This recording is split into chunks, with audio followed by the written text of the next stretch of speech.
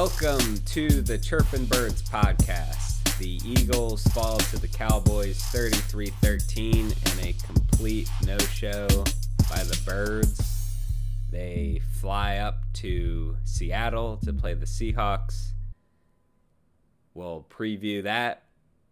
I don't know that there's much to talk about the Cowboys. And we have an interesting segment in between the recap and the preview, so make sure you don't turn off that podcast. In general, don't turn it off, but something a little different this time around, since my guys of the year of this season kind of torpedoed, and we need something else to lift our spirits after this loss to the Cowboys. Before we get started, Mike, how you doing? I'm doing just okay. At least in regards to the Eagles, I am doing well. It has been a tough 2 weeks as an Eagles fan. I feel like coming into the 49ers week 10-1, any skeptics just shouting about point differential and luck, and it does kind of come all crumbling down. I do think these losses are damning, but I do think it is important to keep them in perspective, especially with the context of who the Eagles have beat already.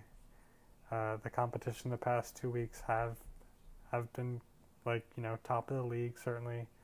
I think it's crystal clear, if it wasn't already weeks ago, that the top three teams in the NFC are in order 49ers, and then you could debate Eagles or Cowboys. I think the past week there's been a strong case for the Cowboys after they beat the Eagles by 20 points, but I do get the sense that this is a team that's on fumes, kind of spiraling to a certain degree, and are kind of looking for that game to get right. Now, it just so happens that this was the end of the really tough stretch. The Seahawks are still a team that you can't sleep on. I think they certainly have some bite to them, but they're no Cowboys or 49ers. So I'm hoping that the team's ready to kind of come in with renewed optimism and looking to get back on track. But I don't think you can just walk away from those two games without feeling concerned about how the Eagles stack up competitively through the lens of the playoffs, and not just the playoffs, but the Super Bowl. Now that's not to say that this team's suddenly shrunken to not be a contender. I don't feel that at all, but the past 2 weeks have certainly settled somewhere in between. Like, they were never as good as 10-1, and I don't think they're as bad as it may seem after being blown out by the Cowboys and the 49ers. It's somewhere in between, and so I think there is a ton of not to like, but I don't think it's as bad as it may seem. After the 49ers game, I think it's reasonable to just chalk it up as, the schedule, the shorter week, that kind of thing. After this game, you can continue to use that, but I think you're now in concern mode. Like, for the 49ers game, I was very, we'll see how they play against the Cowboys. No time to be concerned. I think now is a time to be concerned, because those are the teams you'll be playing in the playoffs. Like, those exact teams, not like those caliber teams. So I think I think that's concerning. The way they lost was concerning. A total no show, no touchdowns on offense is concerning. The turnovers, you know, Devontae Smith of the three fumbles, I would say is the least worrisome because he's never really done that. AJ Brown has, and obviously Jalen has had issues turning the ball over this year. So those are mistakes that shouldn't be, chalked up to being tired or, the 49ers game, there weren't any turnovers. So that's concerning. They seem to have, had a worse outcome in this game. And yeah, you're right. You can't say that they don't, they're lost or they're not as good as we thought. On Twitter, some of the stats of all the 10-3 teams, the Eagles have had by far the most difficult road to 10-3. So I think that says a lot. I think the way that they play these last four games is going to tell us a lot as well. I don't think that they're hopeless for the rest of the year, but this Seahawks game is a massive game for your chance at the 1 seed and the division. They, at this point, control their own destiny, which is a lot, all you can ask for at this point in the season. And last year was different with Jalen getting hurt and them dropping the 2 games and needing just one win of their last 3 to lock up the 1 seed. Now you're going to have to win out to have even a shot at the 1 seed, assuming, San Francisco doesn't have a letdown game against an inferior opponent. Their only tough game remaining is the Baltimore game. So, at which I believe is in San Francisco. So, now that's there's both perspectives, I think, with this, but the fact that they no-showed the turnovers, all these things, I think that's really concerning. And when they don't show up for a game, all the question marks of the season are even more magnified, and they seem to be losing these games in the same fashion.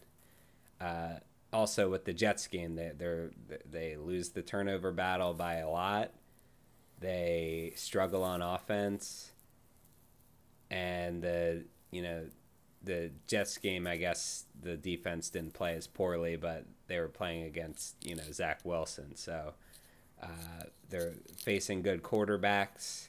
They sort of ran into a wall in their streak of good quarterbacks. So I think you can reason away to be concerned, but there's also plenty of reasons to be concerned, and that's kind of where I'm landing, is more concerned than not. Until I see them get back on track, I will probably be concerned until they have to play the Cowboys or the 49ers in the playoffs. Yeah, no, I mean, I think that is, I think that's like where a lot of the angst comes from, because to your point, like it does, like unless something, unexpected happens, there is like an inevitability of them, coming back to one of these last 2 teams that just blew them out. And that's why in my mind, I'm not. Now, what do you think of this?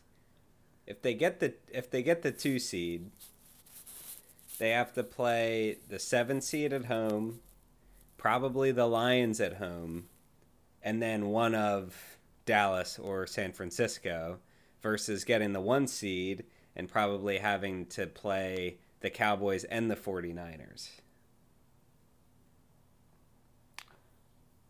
Um, hmm. You play one extra game, but you have a easier path in theory to the Super Bowl, at least to the NFC Championship game. Yeah. No, I mean, you definitely take the 1 seed. Like, I don't think there's any question. Like, you definitely, that is, the easiest road there. Not having to play one of those games is huge. And also, like, the rest would be huge for this team, given the amount of snaps they're playing the last, month or so.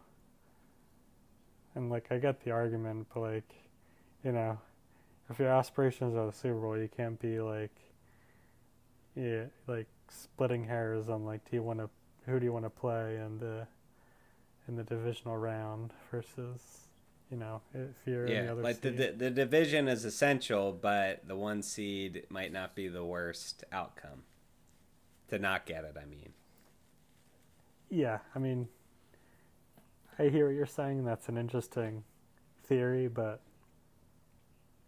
nobody in that locker room or nobody in the team building is coping like that. Like, if I'm not saying to I'm well I guess I'm hoping that the Eagles are not thinking that way, but as a fan, a consolation to not getting the 1 seed is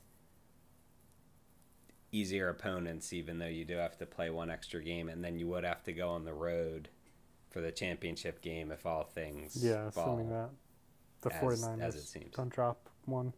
Um, yeah, and so I was just gonna say, like, I think that the inevitability of, like, we're not gonna learn much over the last 4 weeks here.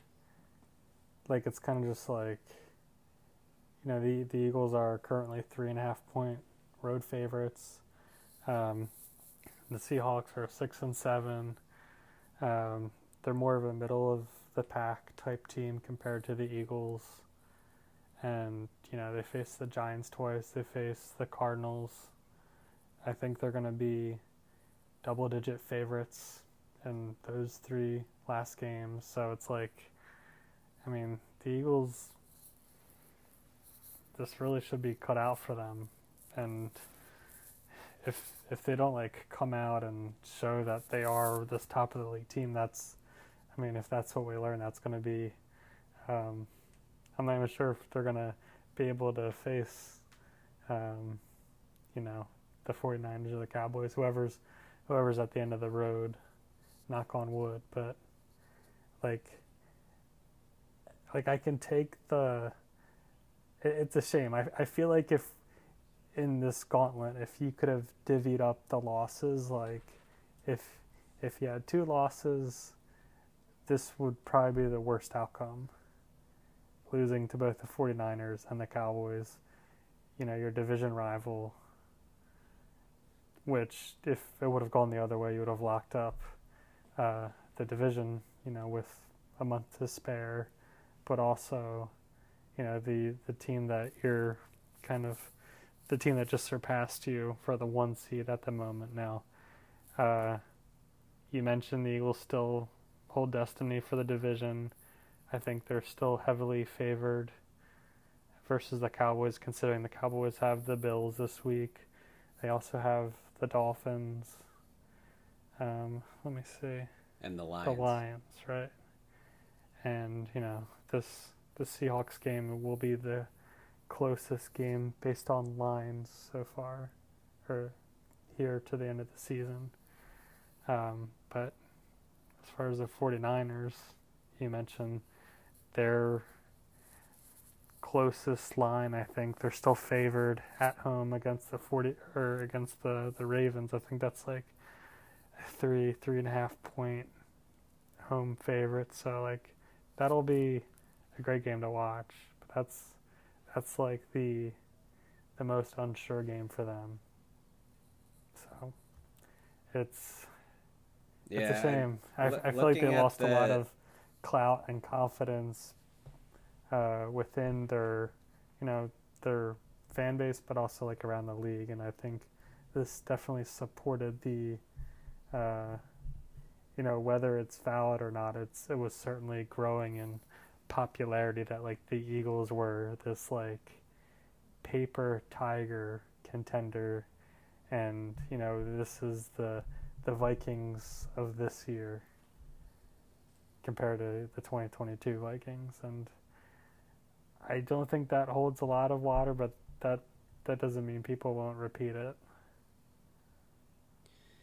Yeah, and in some ways it's not so surprising on the defense. I think the offense is the most surprising considering how good they were last year. But as far as defense goes, like, I don't want to be a hater or anything about this, but Sean Desai had in his defensive coordinator duties, those defenses were in the bottom, 5 or 6 of the league. I think it was three or 4 seasons he experienced that. The Eagles defense is obviously, at the bottom this year, outside of maybe 3 or 4 good games. That might be generous. That's kind of the thing. On the flip side, Gannon he hasn't played good quarterbacks. That's why they're so good. So, it kind of goes both ways in that sense. But he, could be personnel, could be defensive philosophy. I've been seeing a lot of, excuse me, I've been seeing a lot of, the Eagles are built to play with the lead, and then the defense, that's when the defense plays well, and they haven't had leads the last 4 or 5 games. That's all good and fine, but if they don't have a lead and your defense can't stop the other team, then I don't know exactly what your ceiling is in that case. Like the Chiefs defense wasn't the best defense in the league, but they were a top 15 unit. I think you need to have an average defense with a well above average top offense to be a Super Bowl contender, and right now the defense isn't playing that way, and they relied too much on the defensive line, and the defensive line hasn't been getting it done the last few weeks. So that's been a big issue. Cunningham was out for the 49ers game. That's a big loss. Who knows what Shaq Leonard's going to end up being, but the middle of the field has killed them all year. Byard is getting, acclimated as much, week in, week out, but it's sort of a unit that is to your point, like paper thin, exposable. So whether Slay and Bradbury are getting older, the safeties are, either new or not that good, or the linebackers aren't that good, that's the whole secondary. And they seem to have figured out, Bradley Roby in the slot. They move Sidney Brown around. Like I like kind of that experimentation, but the guys you've relied on for the last couple seasons, especially last year, aren't playing as well. And I don't know if that's scheme or if that's age or what, but I think the back end of the defense is certainly concerning, and it hurts the defensive line, and I just feel like the lines on both sides of the ball have been relied upon too much, that when they're not performing, the whole team, I mean, I guess that's football in some sense, but they haven't been able to run the ball as well, and they haven't, played well on defense. Yeah, I mean, we're still seeing the concerning trend of the defense on third down. Like, they're historically bad. 3rd and 9, that's exactly where the Cowboys wanted them. I know, it's 3rd and 9s. It's comically bad. And you think over the course of the season that would trend back to at least league average, but they're still like way too ineffective on getting off the field at like third and medium, third and long. It's I mean, it's baffling. these specific things that they struggle with so much is what killed them last year. Like, special teams was horrible the whole year, and then in the Super Bowl they give up the long punt, and you know, I think Sipas shanked a punt, if I remember correctly. So, you know, these things that are bugaboos the whole year are against really good teams, the difference between winning those games and losing. So the third and long situations are, you know, no brainer defensive advantage. Yeah. And it's just I'm beyond frustrated with it, and now I just expect it. Like, they had, yeah, like dating back to the 49ers game, I think they had 8 straight they gave up 8 straight scores, and you know, a handful of those drives were all third and long situations at extended drives. And you know, there were a lot of penalties called, but all year it's, you know, officiating has not been the top of at least my list in criticizing the games.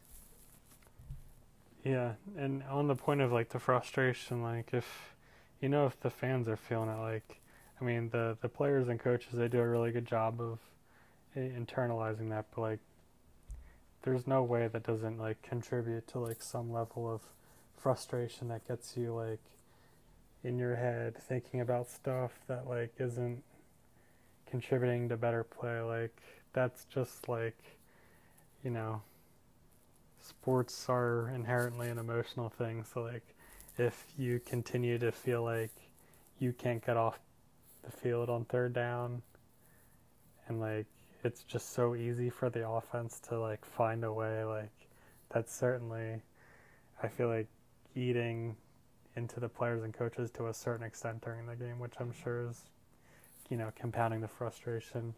But the other unfortunate trend that we don't see turning really is simultaneously the Eagles having so much trouble blitzing on defense. Like they're just getting burnt every time they send extra guys.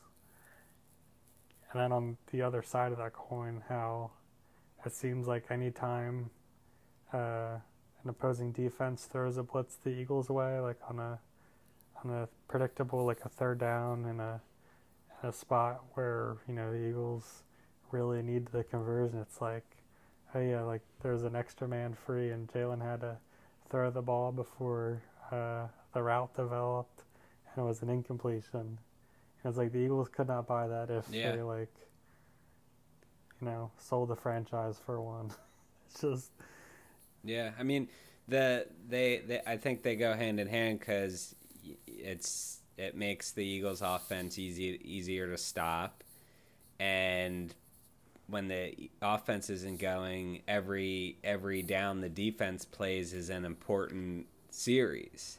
They all year haven't blown teams out. I think the Dolphins game ended up being a 2-score win. I might be forgetting the Tampa game, but if I remember correctly, that was sort of an ugly game. But in the second half of the year, they haven't blown teams out, and when you're not up multiple scores like you were used to being last year, every series the defense plays is like, you know, do or die, keep the game close, you know, higher leverage series. And when you play with that, you know, when it's that tense and you have to play every single series like that, not that they should take series off, but the stake when you're playing with the stakes of a small lead or a small deficit through the course of 5 straight games against elite opponents.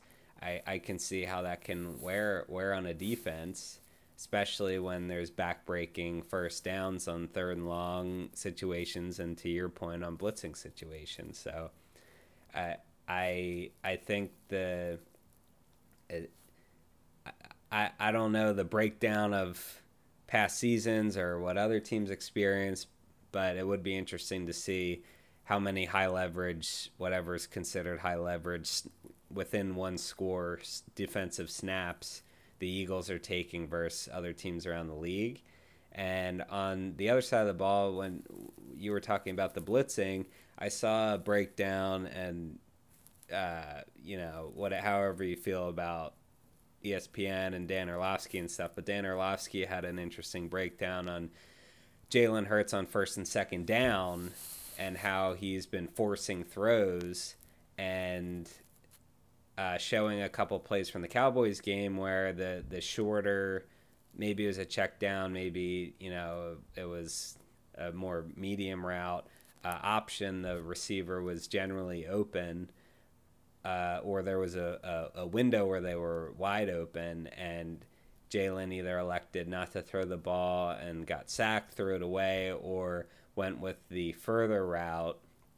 And there was one play where I think Devontae Smith ran a short in-breaking slant, and he was open, and instead Jalen threw it down to A.J. Brown on a sideline deep ball that went out of bounds or something like that. So the point he was making was that Jalen has been forcing plays to happen, and I think that if going back to the Bills game, Josh Allen taking the shorter passes and the broadcast praising him for it was a big reason why he didn't throw the interceptions. He did throw the one, but he had so much success against the Eagles because he was taking what the defense was giving him and all that stuff, and we haven't really seen that this year, or I shouldn't say this year because of recency bias, but the last few games again and during the gauntlet, you haven't seen the easy or throws. And Jalen was asked about that, and he just talked about execution. So that's been a big beat writer question: is the average yard distance of separation by receivers. I think it's similar this year as last year for A.J. Brown and Devontae Smith. Did you see that stat about the separation? No, but it. I feel like it's like 2.5 yards or something like that. Yeah, you certainly feel it during the game. It's like, wow, they're just constantly draped. It is tough to this wasn't like I feel like once you see the team you root for get blown out in back-to-back weeks, like you start to see things that you probably weren't picking up on before. Maybe it is just recency bias, but like the offense does feel like there's it just feels like somebody's foot is like on the passenger brake, like when in like driver's ed, it feels like that like there's just something that's not letting. But the 49ers defense is really good, and so is the Cowboys. So I don't know how much of it is that, and like how much of it is just the Eagles haven't had a game where like it's crazy. Like we're going into week 15, they just haven't had that like game where it clicks. Offensively, they haven't blown teams out, and that makes me wonder, like, is this just not, do they just not have that element this year? Or, because again, their strength of schedule has been the toughest in the league, and, they have won 10 games compared to just the 3 losses. So, like, I don't know, does it need to be and pretty? we all knew it was a tougher schedule this year as a first place schedule. I don't know. I really don't like the excuse or the reasoning of they're built to play with the lead. They've obviously shown that they can come back, but it's Yeah, like been extremely what team ugly. isn't built to win ahead? Right. It's like, yeah, I mean, like But the game is strategically built to favor the team with the lead. Like, yeah, it's something I've seen a lot this week is the Eagles are built to play with the lead so their defensive line can pin their ears back. It's like I think most teams would probably love yeah, it if their defensive line could just pin their ears back. yeah, like if you could build a team a certain way, you would absolutely build them to come back. You know, Right. that would be the secret We weapon. want to get into a deficit. Yeah, I mean, if you could build your team for comebacks, that would stand to reason that they would also be great at um, leading the game, because you know the Yeah. same strengths would apply there. The last two things on this game, because I don't want to get lost in uh, the Yeah, you have any good the things? kind of moping of the game. Heck of a special teams call on the Brandon Mann fake punt. I thought that was a really nicely executed play by Michael Clay. Good throw by Braden Mann. I think he has now like 3 completed passes, so like that wasn't even on my radar that like That's pretty he's good. done stuff like that before, but nice to know. Um, I Good feel catch like by that Ozzy was a too. potential that was a potential um like momentum. All right, That's 2 weeks in a row. definitely. There's like a momentum like juice thing that didn't end up going anywhere, like the Greenlaw Dom Yeah, situation, that and was our then big Dom play. this fake punt, and then it's like oh, maybe something's turning around, like they did something exciting, and then it's just, oh no, never mind, Yeah, they're getting do blown we out. think Big Dom's allowed in Seattle? I'd Do we have hope that so. info yet? Um, I heard he likes Starbucks. and then the other thing, um, so largely the defensive line. I didn't think they had a good game. Reddick did have 2 sacks, which I think he's now. I think that was number 10 and 11 on the year, so nice to see him rack them up. And then Fletcher Cox had a good game. He had the forced fumble on Dak Prescott and the touchdown return by Jalen Carter. So I'd say those 2 nice little blips of positivity. It's a shame that they just get like written in as footnotes and a 20-point loss to your division rival, but oh well. It's time to kind of turn the page unless you got anything else on this one. No, I'm ready. All right. Do you want to introduce this? Yeah. So we're gonna do like a little trivia bit here. I'm trying to remember what made me think of going down this path, but I was scrolling through the Eagles roster, and I took interest in the players' heights. So my challenge to you was, can you name me the 5 shortest Eagles? And this includes anybody who's on the active roster, who's on the IR and the practice squad. So really any player who's getting a check from the Eagles. And specifically, to add a little bit of difficulty to the challenge, name the 5 shortest in ascending height. And if there's players with the same listed height, it doesn't matter the order you list them in. So I have my list here. And if you want to talk about process or if you want to go straight into it, the floor is yours. So, have you looked to see if there's any practice squad transactions that would change this? Because I wrote this list like a couple weeks ago, I think. I don't think so. All right. Well, Yeah, let's. I'm like if 95% if sure we're that there's no impact, but all right. Well, if I list someone that's not on the practice squad or is on the practice or whatever, or if someone's on the practice squad I didn't think of, then you'll hold me accountable. I have I'll just list in ascending order, and will you tell me your list is the actual list, right? Or right. did you do this too? No, I just have the answer No, key you here. know. All right, shortest to tallest. Okay, and real quick before you start, Shortest. do it one at a time. Don't like give me your five, because I'll give you like three shots in ascending order, and then you can just play whack-a-mole if you're having trouble. Does that make sense? Okay, so I'll do one, and you'll tell me if they're the shortest. Yeah. Like we'll make our way All up the right. ladder. I'll give you three shots.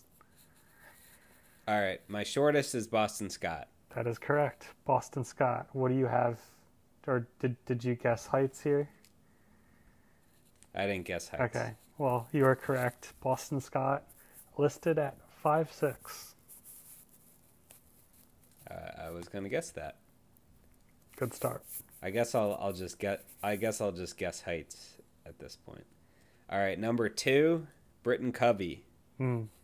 That is right.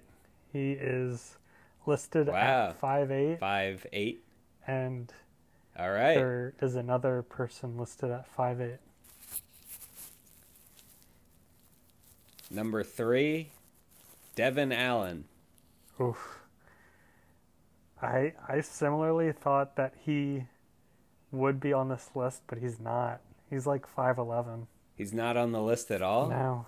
I mean, he's like in the top 10 shortest, but he's not on the short list. Okay, so now I need to pick another person. I don't know if he's signed or released, but can I guess Greg Ward? I think he's back with the team. He's not on the list. So Wow. you have Boston Scott and you have Britton Covey. Britton Covey. All right, I'm just going to go to my next tallest, I guess, which may or may not be correct. Jake Elliott. You're really close. He's on the list and he's listed at 5'9", but you are hopping over somebody. But at this point, you can Okay, kind so of just someone else is 5'8". you can kind of just spitball from All here right. out. Okay, I'll just do the next tallest is Braden Mann. Ooh, not on the short list. He's not on the short. Okay, so I got three correct in the correct spots. It sounds like I got the shortest, the second shortest, and the fourth shortest. I will give you. Yes. I'll give you hints that the second shortest is on offense, and then as far as the slot for fifth, there's Wait, so there's someone between Boston Scott and Britton Covey? there is, and it's a surprising one, I'll say. And so I there's got like for the fifth spot, there's three guys who share the same height with Jake Elliott. So two of them are on offense, one on defense. And I feel like the defense one there, like that should be a pretty good hint. Although it is tricky, I'll say. Zacchaeus? Yeah, OZ is the second shortest at 5'8". So he shares the same height as Britton Covey. Okay. And then you have three And players left who share the same height as Jake Elliott. Two on offense, one on defense.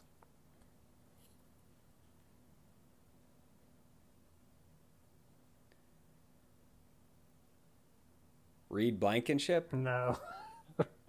I don't know Reed's height, but he's got to be like at least 6 foot. Okay, I'm going to give these last three to you.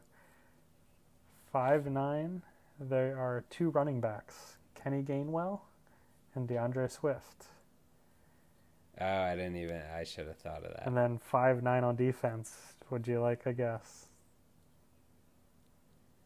This is the one that's like simultaneously, in my opinion, obvious, but also a little bit tricky given his current standing. Job? No, Job's like, it's Avonte Maddox. Who's 5'9". All right. Well, I got 3 out of 5. That's not bad. Yeah, no, that's a good job. That concludes. Are you satisfied with? Yeah, that concludes the Trivia Corner. All right, let's get into previewing this game. Eagles go up to Seattle, where they haven't beaten the Seahawks in 15 years. Their last win was in 2008, where they won 26-7. Brian Westbrook was on the team. They've lost in 2011, 2014, 2016, 2017, 2019, 2020 during the regular seasons, 2020 in the playoffs. That's 7 straight losses to the Seahawks. Jason Kelce, it's his last remaining team he has not beaten in his career. 2008, Phillies won the World Series. That's how long the Eagles have not beaten the Seahawks. So by the numbers here, how do we feel? Eagles offense currently the 7th ranked by DVOA, going up against the Seahawks' 26th ranked defense by DVOA. Now that's got to be one of the largest disparities of the season, which is to say the Eagles haven't gone up against many bad defenses yet. And this Seahawks team, you can like go through the names, but like they certainly qualify as a bad defense. On the other side of things, the Seahawks offense, they're 14th best in the league, so about league average. Going up the Eagles' 21st ranked defense. They've certainly been like lingering in that 20th area for probably the best month. Special teams, the Eagles still doing really well. They're currently the number 2 special teams ranking by DVOA, and then the Seahawks at 11, so not bad. So overall, Eagles ranking currently total 8th to the Seahawks 16th. So this is a game that should favor the Eagles across the board. Most glaringly, their offense against the Seahawks defense.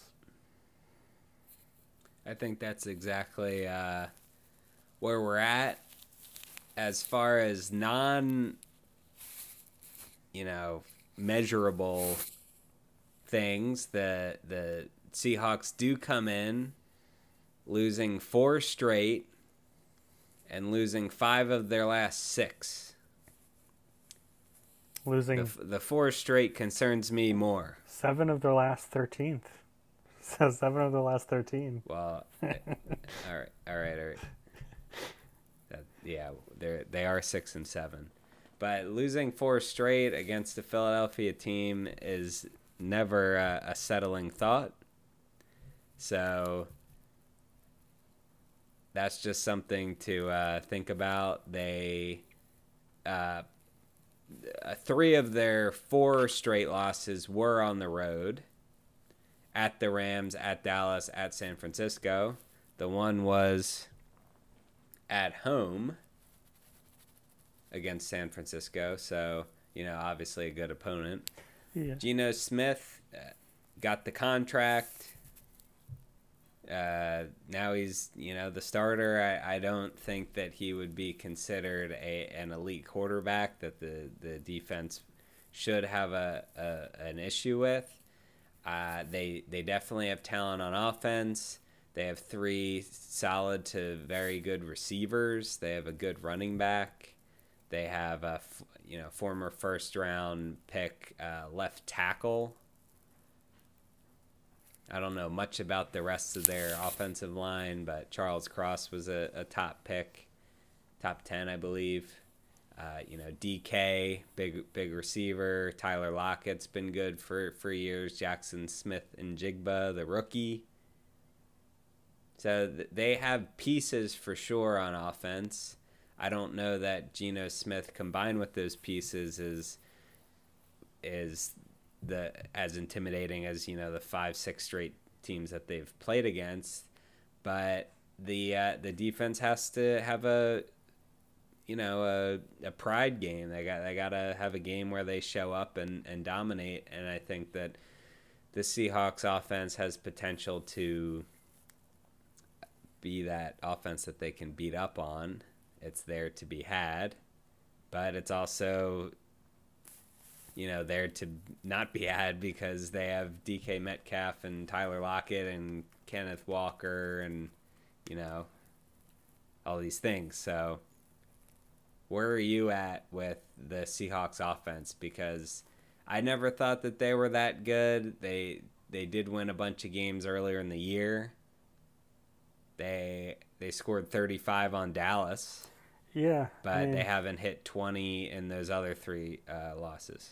Yeah, if you watch the Dallas game, I think this offense can, hang up an ugly number on your defense. Now, what was interesting was, Geno Smith hasn't been that quarterback that faced the Cowboys for really that much of the season thus far. I think he's taken a pretty clear step back this year. Not saying that he's suddenly worse, but I don't think his ceiling this year hasn't been what it was last year. I think he's taken some bit of a step back as far as a reliable winning quarterback. And he didn't play last week against the 49ers. That was Drew Lock. Now, at the time that we're recording this, it is the first day that the Eagles and Seahawks are announcing their injury report, since Thursday is Wednesday when you're playing on Monday. But it seems like early indications are that Geno will play this week. He was close to a game time decision last week, and they ultimately went with Drew Lock. So I think all indications are that Geno will be ready to go this week, unfortunately for the Eagles. And I do think Geno is, he can put some pretty throws out there, and he's not afraid to go downfield. So I think, he could certainly, cause some trouble for the Eagles secondary that has not been the most reliable lately. Now, in regards to the Eagles injury report, we know that Reed Blankenship left the game against the Cowboys after, what's his name? Jake Ferguson. I was, not to complain, but I thought Ferguson made a pretty clear leading with the helmet type move that ultimately led to Blankenship's exit. And I get that that's a bang bang play. I feel like they never call stuff like that. Well, what's interesting is they have been after the fact. I don't know if you've been seeing the fines that come out. Typically, I think on the Saturday before games that weekend, there's been a ton of fines sent out to it's typically running backs who initiate contact with their lowered helmet, and it was textbook that. And I don't think it was intentional or anything like that, but that's stuff that you can't be doing. And unfortunately, Reed left with a concussion. Now, he was a limited participant today. I think that's good news considering it's relatively early in the week. It says that he's cleared the early stages of the protocol, so if he's ready and deemed healthy to play, that would be big for the secondary. Other injuries are kind of hard to parse out given the state of the week, or the stage that we're in. But Darius Slay didn't practice, neither did Juergens, and same with Zach Cunningham. I don't think any of them really give me pause at this moment. Juergens left with a chest injury but returned. Slay's kind of had like this knee thing, and he's been missing practices early in the week. And I'd say if any of them are concerning, it's probably Cunningham. But again, it's Wednesday actually. Now that brings me to the pass catchers for the Seahawks. We know that DK Metcalf really gets up for the games against the Eagles ever since the JJ Arcega-Whiteside. I feel like that's like he feels like he's on the Mets, if that makes sense. Like he just always gets up for the games against the Eagles, and he's it's weird. I feel like he is a hot and cold receiver because like when he explodes, he can just put up like the gaudiest numbers. Like he's a guy that can like crack like 160 no problem, 2 touchdowns and like 4 catches. And then he'll have like, your odd like 3 catches, 50-yard game, like not that that's like terrible, but like more pedestrian games. And if the Eagles can shake one of those out of him, I think that would go a long way in winning. But Tyler Lockett, he's a savvy vet. I am curious how the Eagles will deploy their cornerbacks. I would guess they'd try to put Slay on DK and Bradbury on Lockett, but I wouldn't be surprised if it's not the case because I feel like the opposite would be a better matchup, like physically. But, nonetheless, their hands will be full. Jackson Smith and Jigba plays in the slot, and like he's a very quick, shifty guy. I don't know if they have a slot guy to hang with him, like if that is something that they trust Ricks to do, or if that's going to be Roby. I feel like that continues to just be like a spot where they're just kind of seeing what sticks and what doesn't, and most of the time it's what doesn't stick. And yeah, Kenneth Walker, like he's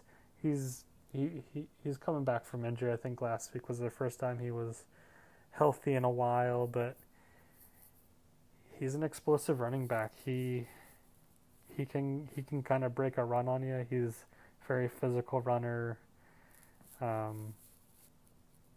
And then Zach Charbonnet, the rookie backup, he's kind of filled in with him being injured. So he's seen an increased role the past few weeks. And those two, they're like kind of big physical backs. And we know how the Eagles' tackling has been subpar the past few weeks. So I think that also presents its own threat of, being exposed by a big play or not wrapping a guy up and just like a guy bouncing off 3 guys and then it's a touchdown when it should have been like a 4-yard gain. So the Eagles defense, I think I have optimism that they'll turn it around. This is Sean Desai going up against his old team, coming off of 2 games where, he and the defense have just looked like they got pantsed, unprepared, not really meeting the physicality of the offense they're going up against. So it could be blind optimism. I don't think logically one should have much reason to think that this will be a big bounce back game for the defense, but I do think, the defensive line, this should be a chance to bounce back after going up against a really good offensive line in the Cowboys to kind of get to the quarterback, cause some havoc in the backfield, and potentially get the ball on the ground. On defense, newly acquired Leonard Williams is on their D-line. I think they have, Draymond Jones, I remember, was... Free agent. He was he was one of the free agent targets. Yeah, he was a Bronco, right? Right, yeah, that's what it was. Boye Mafe is a familiar name. Bobby Wagner, of course. Jamal Adams has been very good for a long time, and Tariq Woolen is their top corner. They have a rookie corner in Devin Witherspoon, who I will not acknowledge is any good because he is from Washington, and I don't believe in Pac-12 talent. Isn't he we'll move on from that. I thought he was from Illinois. I got that wrong? Oh, is he Illinois? I gotta look this up because I remember Christian Illinois. Gonzalez was Oregon. Yeah. Okay. He's okay. Never mind. He is good. He is pretty good. Wait. Who were you thinking of? Christian Gonzalez is from Oregon.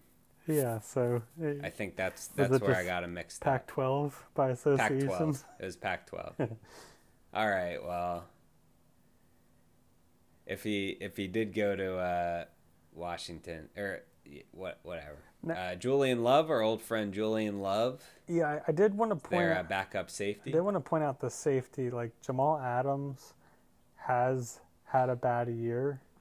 He's been like a point of frustration, I would say, for the Seahawks. And he's like more of like a linebacker at this stage. Like, I guess he kind of always was, even like back when he was, the all-pro guy with the Jets. That's just to say, I think he's like exceeded to the point where he's now more name value than actual like playmaker. But Quandre Diggs, he's a good safety. Julian Love, I think he's been decent for them. But yeah, it's a defense that's underperforming to, the... Yeah, I mean, 26th ranked defense, obviously they're not a strong unit, but they do have pieces for sure. I think, to your point, with the defense having a bounce-back game, I think that the offense very well could have a bounce-back game on the other side of the ball. So it's sort of shaping up to be that bounce-back game that we're really looking for and we really need. But at the same time, you're faced with 7 straight games over the course of 15 years where you haven't beaten the Seahawks. The 4-game losing streak coming into the game, the Seahawks are on that bubble. They're playing desperate. So there are elements to this game that aren't that don't show up in the stat sheet that do make me a little nervous. And I think Jimmy Kemsky's the beat writer that does the analytics, but the Eagles do have a long winning streak against animal teams. I don't know what the number is, but I know it's pretty good over the last 2 seasons. So those are all non-tangible elements to factor into this game. But yeah, they do have pieces on both sides of the ball that are pretty good, and I think the Eagles are the more talented team by far, and it will come down to, as they've talked about all week, execution. And they should win the game, and it would be a big, get right the ship win if they can win in decisive fashion. But the Eagles in their 10 wins, 5 of those wins they scored 30 or more points. The Seahawks have hit 30 twice, and they were their first and second wins of the season. They had 29 in their last win, but they're not really even hitting 20 in their last couple of losses outside of the Cowboys game. So last week they put up 16. 2 weeks before that, 13, 16. They lost 37-3 against Baltimore. 13 against the Bengals. So since their bye was week 5, so since their bye, they've put up more than 30 or more once. If you want to count 29, then we'll say twice. So, they're not a put up points type offense based on their final scores here. So the Eagles certainly can run away with it if they do have a good game, because if the defense can hold them to under 20, I think it's a no doubt about it win for the Eagles. Two more, I would say interesting but probably insignificant notes or kind of bits of trivia I came across. The Seahawks long snapper, his name is Chris Stoll. So this is a Stoll Bowl between him and Jack Stoll. Are they related? They're not related, at least to my knowledge. I did Google that, and I'm not even sure if Google would be able to accurately answer that. But I think Jack Stoll does have a brother, and he's not him. And then the other thing, and I would say probably more interesting, Jason Peters is on the Seahawks. It's pretty wild that he's still in the league. He's 41. I think he's a backup now. Let's see. I think he's backup right tackle. They have him charted, at least by ESPN. And does this count as a revenge game, or because he played on a different team between the Eagles and the Seahawks, it's not a revenge game? I think he's too old to have revenge. I think he did win a Super Bowl with the Eagles. I think once you're post prime, you don't get revenge games. But it's crazy to think he's on his third team post second run with the Eagles. So he was with the Bears in 2021, Cowboys last year, and Seahawks this year. It's incredible work to be in the league at this age after a legendary career. And it's just the dude clearly loves football. Well, it's not after a career; it's still going. Yeah, no, I'm not saying he's not. It's just you can tell he loves the game because he's not. He's more of a journeyman at this point. He's like Vince Carter almost. He's had it's his victory tour. It's not a revenge game. It's a victory tour. He's had those high highs, and now he's willing to kind of just be a depth guy and get the paychecks and, just kind of, I wouldn't call it coasting, but I don't know if anybody's expecting him to be even a shadow of himself, but good for him nonetheless. Maybe we'll see an Shall we do predictions? Yeah. Do you think we'll catch a Jason Peters comes in for 5 snaps and then leaves mysteriously?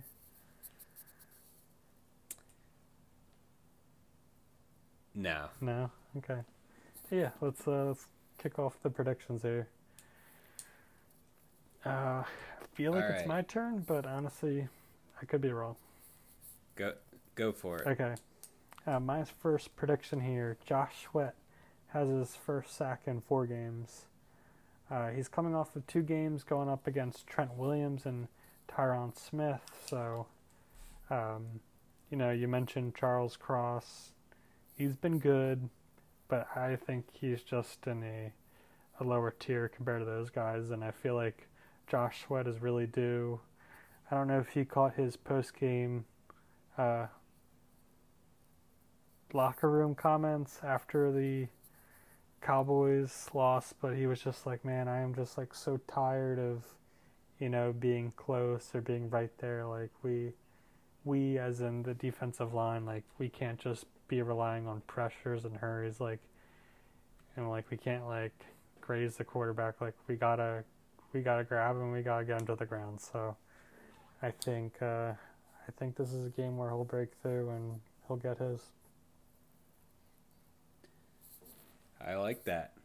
My first prediction, not as chipper. A.J. Brown will fumble in a second straight game. Oof. Yeah, that's a depressing one.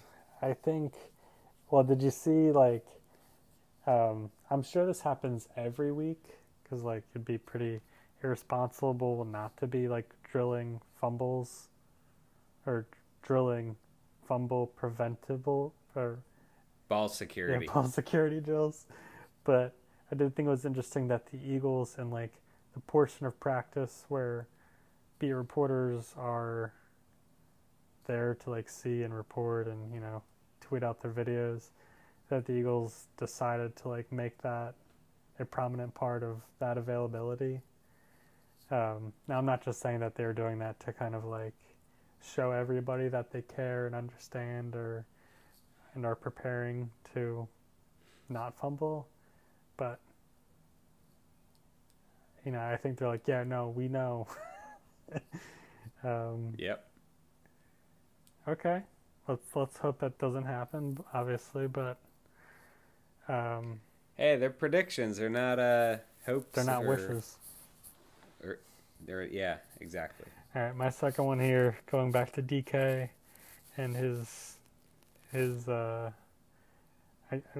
certainly a revenge game for him, but also like I don't know why he has it out on the Eagles so much, because like he wasn't drafted in the first round. Like, he could have that against the whole league.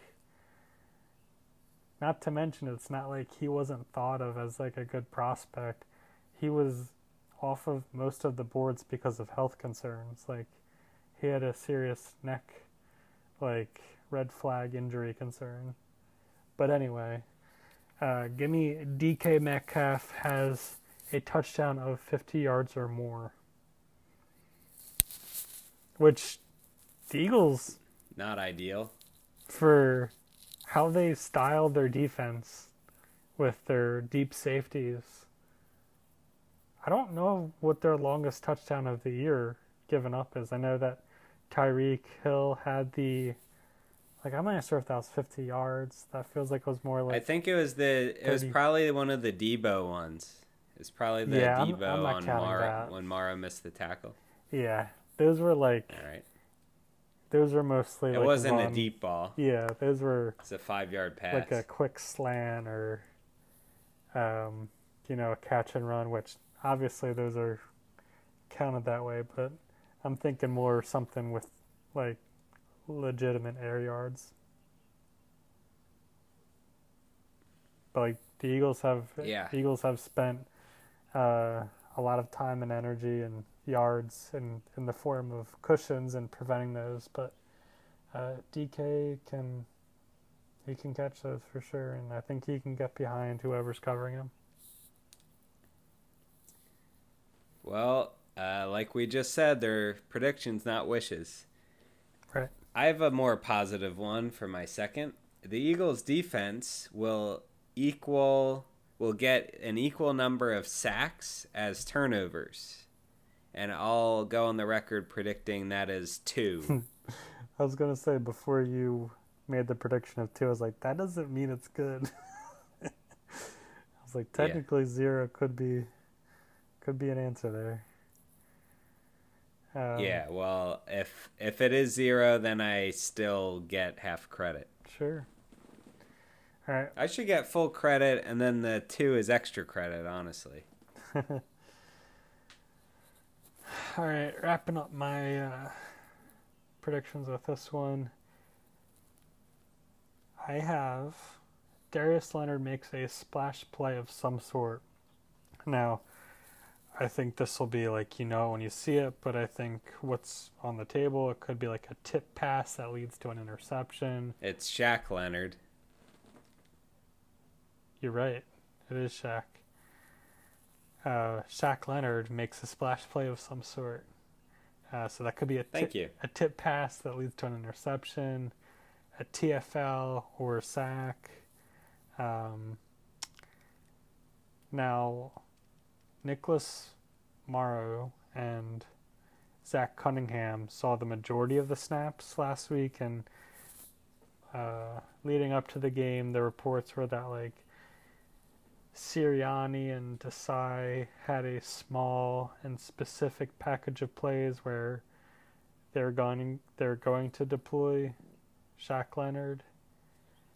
I think given the initial injury designation of Cunningham that he didn't practice, now that could just be precautionary, but I'd say the combination of that, I think having another week in the system, I think needing, some sort of playmaking ability at that defensive spot, I think we're going to see a little bit more of Shaq Leonard this week. It's Shaq.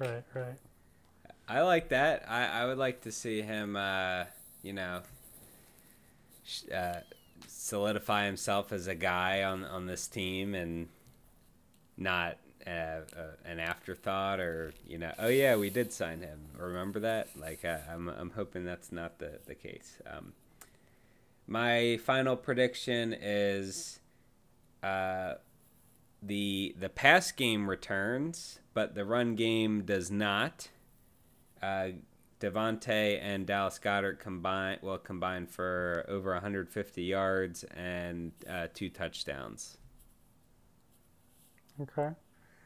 Just leaving A.J. Brown out of it. He's just fumbling the ball away, not doing anything. Yeah, his stock's down, even though I need him to do well for fantasy. But that's how you treat a guy on your own team.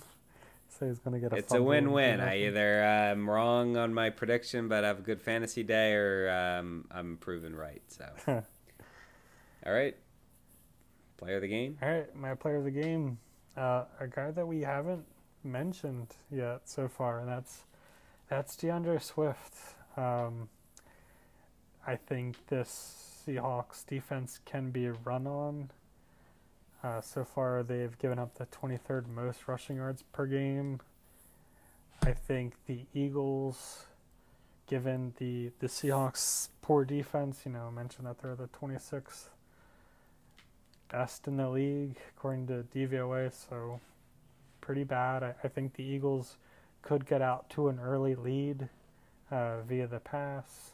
I do think we see a bounce-back game from Hurts. I think we probably see a reinforcement of getting the ball to A.J. Brown and Devontae Smith, Dallas Goedert, like almost exclusively.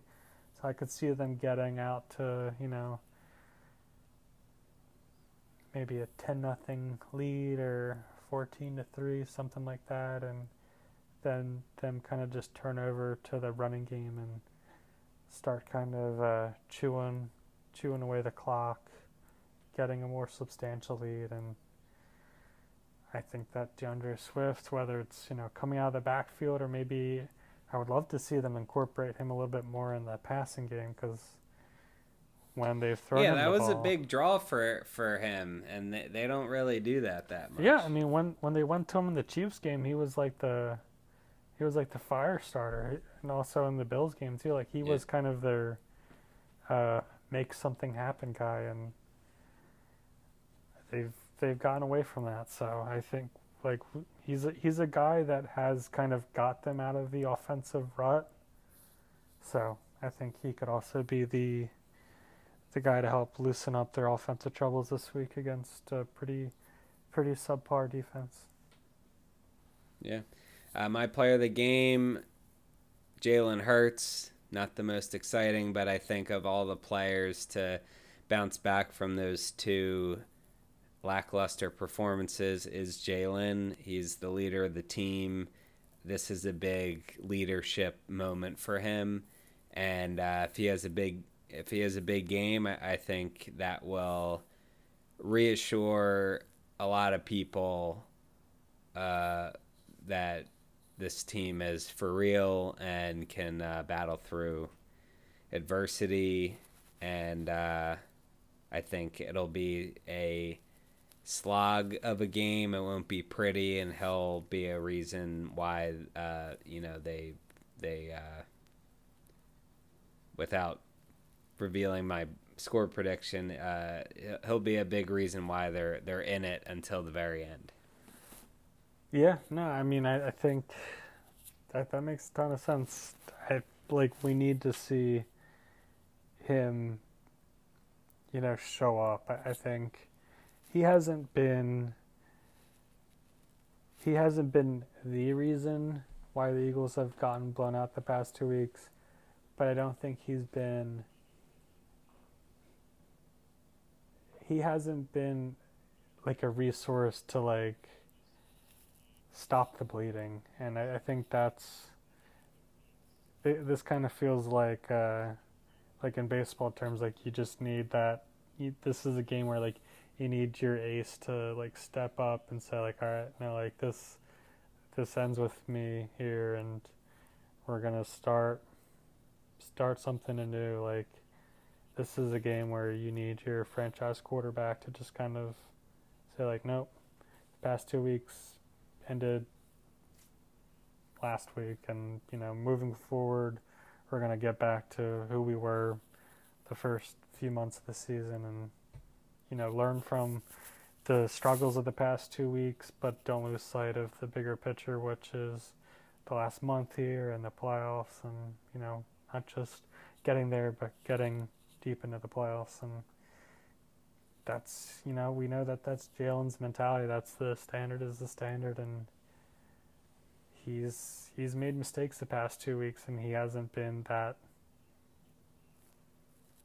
dependable playmaker that we've became so used to seeing week in and week out. And I think you'd have to be crazy to have lost the confidence in that player. And I think this is a week that if it doesn't come out against a defense like this, I think that's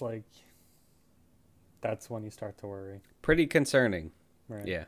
All right. Final score prediction. All right. The Eagles are 3.5-point road favorites. Vegas has it as a over-under of 47.5 points. Give me Eagles 26, Seahawks 20. So I got the Eagles covering. Got it coming in a little bit under that over-under. I think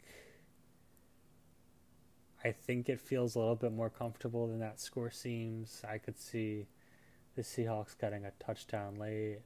Maybe we see an onside kick. But I think this is a more comfortable game. It's not a blowout. This Seahawks team does have an explosive offense. They do have, playmakers on that side of the ball. But ultimately, I think the Eagles have just seen way more talented defenses lately that have given them trouble. And I think, we haven't even talked about Nick Sirianni, but I'm sure this has been weighing heavy on him the past 2 weeks, hearing the criticisms of his offense, and Brian Johnson getting a lot of that fire too. So I think this isn't a statement game by any means, but I think it's a game where the Eagles have to come out and remind people that this is a very talented team with a ton of offensive weapons, and they just gotta come out with they don't have to do anything special. They just have to basically stop. They just have to play how they just their standard. They just gotta execute better. I feel there's been a lot They just gotta keep the main thing the main thing. Yeah, there's been a lot of criticism of the offensive and defensive play calling, and I'm not saying that's meritless, but like we're seeing like a lot of mistakes on the field, and like if this team, That's also coaching. that's true, but I think like you can't forget like sometimes these plays don't work because of, players not executing to their abilities. Right. So Yeah. I think the Eagles come out and play a relatively clean game, and on paper they're the better team, and they just got to go out and they got to put it on the field too. See, I have a much different outlook on this game. I think some of the baggage from the last two games carries over, and it's a grind of a game. I think they have fits and starts, but end up improving upon at least the defensively the last couple games. I think the Eagles squeaked this one out though. Give me Eagles 18, Seahawks 17. Oh, wow. I think it's a close game, a low-scoring affair, an ugly game on Monday night, making the NFL regret flexing it to Monday night instead of a Sunday afternoon. And they pull out the win, get back on track, and come back home to the soft part of their schedule. Man, if the offense only puts up, what is that, 2 touchdowns in 2 weeks or 3 touchdowns in 2 weeks, that would be pretty rough. Well, let's hope not. We'll be back after the Seahawks game to preview the Giants and talk about the Seahawks game. I'll be on the East Coast. Mike will be on the East Coast. We'll be close to the action.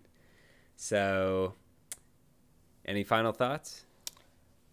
I do think the Eagles have a slight advantage at decision making. I think we've gotten on Nick Sirianni about how he's gotten a little conservative in moments where that hasn't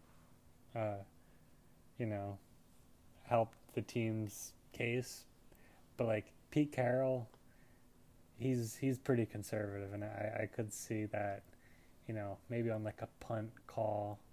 I could see him maybe getting a little too conservative and helping out the Eagles, but this should be a game where like that could, end up being a slight advantage in the case for the Eagles. Yeah, I like it. Bounce back game for the coaches as well. So we'll be back soon. For Mike, I'm Ian. Thanks for listening.